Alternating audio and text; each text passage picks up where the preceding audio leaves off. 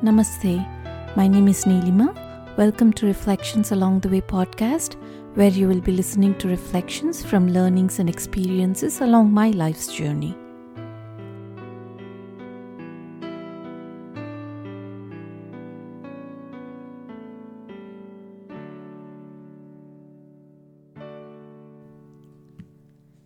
In the previous episode, we've talked about all the energy leakages that can happen that affects the efficiency of our actions and what the causes of those leakages might be and how we can preserve that energy by avoiding those leakages. Now, once we have learned how to stop that dissipation of energy happening and we are able to use all that conserved energy into the direction of a certain piece of work that is in our hands at present, then there's a great joy in our minds. That is the joy of an artisan. So that kind of joy can only be experienced. It can be understood only by experiencing it. For an artist or an artisan, creating something, whether it could be a toy or a piece of furniture or an instrument which requires high precision, it brings great joy and fulfillment.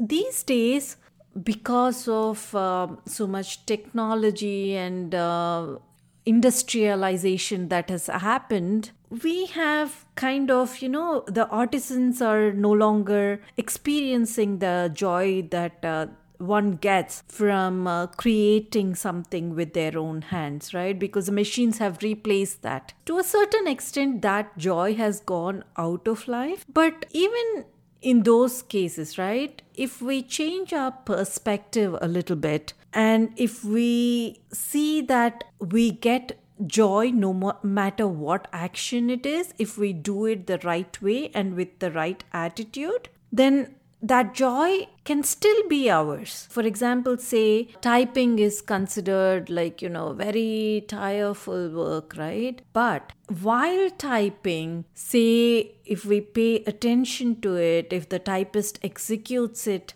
neatly without making any mistakes, then there is a certain amount of joy that comes with it because of that satisfaction of doing the job very well. So no matter what work we do, we can still get that joy with the precision and the perfection of the work that we perform.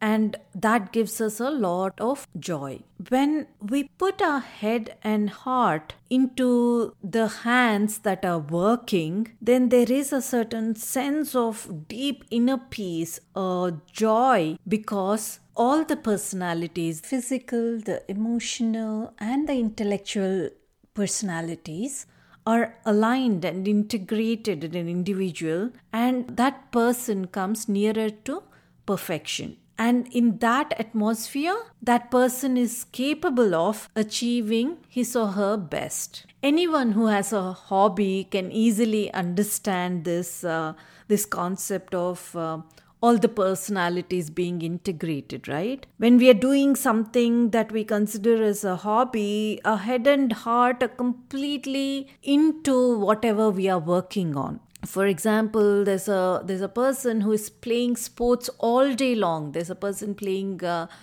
football all day long or tennis all day long, or teenagers who are hiking all day long or climbing walls of rock with a load, with a big backpack on their back, and they are experiencing joy with it. If the same people were asked to do something else, then they would not want to do it. They go away saying that they do not have energy to do whatever we've asked them beyond what the hobby is, right?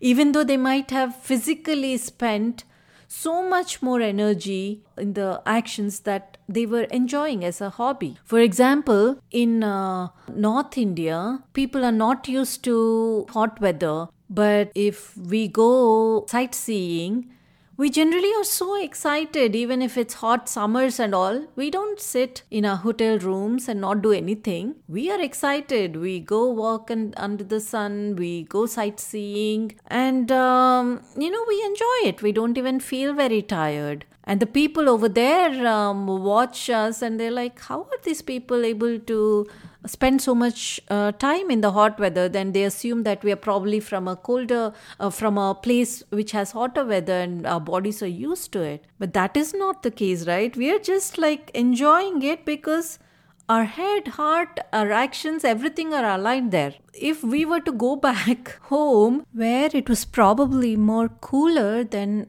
what was in the tourist place, we would not have the same kind of energy to perform actions. Like, if somebody were to ask us to do something, they're like, no, we are tired. It's so hot outside. We find all kinds of excuses, right? So basically, what this is showing is, it's not like there is no meaningful work in the world. But the thing is, we are not discovering work where it can be in harmony with our head and heart as well, right? A person who can bring all these three aspects of the personality together into the field of action, they work in an inspired manner. And when one works in an inspired way, then there's higher productivity and there's higher efficiency. Not only that, it provides so much joy for the worker, right? To work in this way, that is the art of living that is described in detail in Vedas and Bhagavad Gita and all the scriptures. So to kind of summarize what we've been talking about in the past few episodes, according to the great masters, what do we need to do first? We first have to find a goal from which to draw an inspiration, right? And once we have spent enough time to determine or find that goal or ideal, it could be political, economical, spiritual, anything, right? If that is the ideal that we have chosen, according to the nature of our heart and head, and it is not imposed by anybody else, then there is a new enthusiasm that we get to work towards that goal.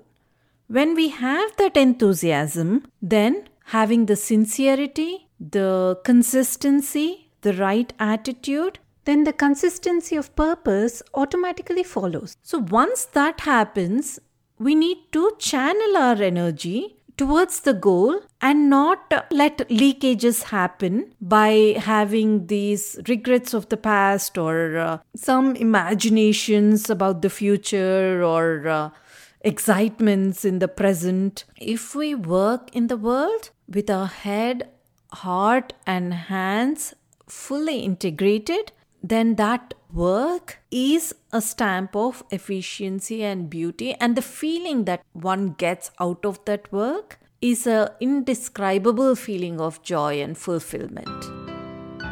Thank you for listening to today's reflections. If you'd like to connect with me, please visit bluishmuse.com. Until next time, namaste.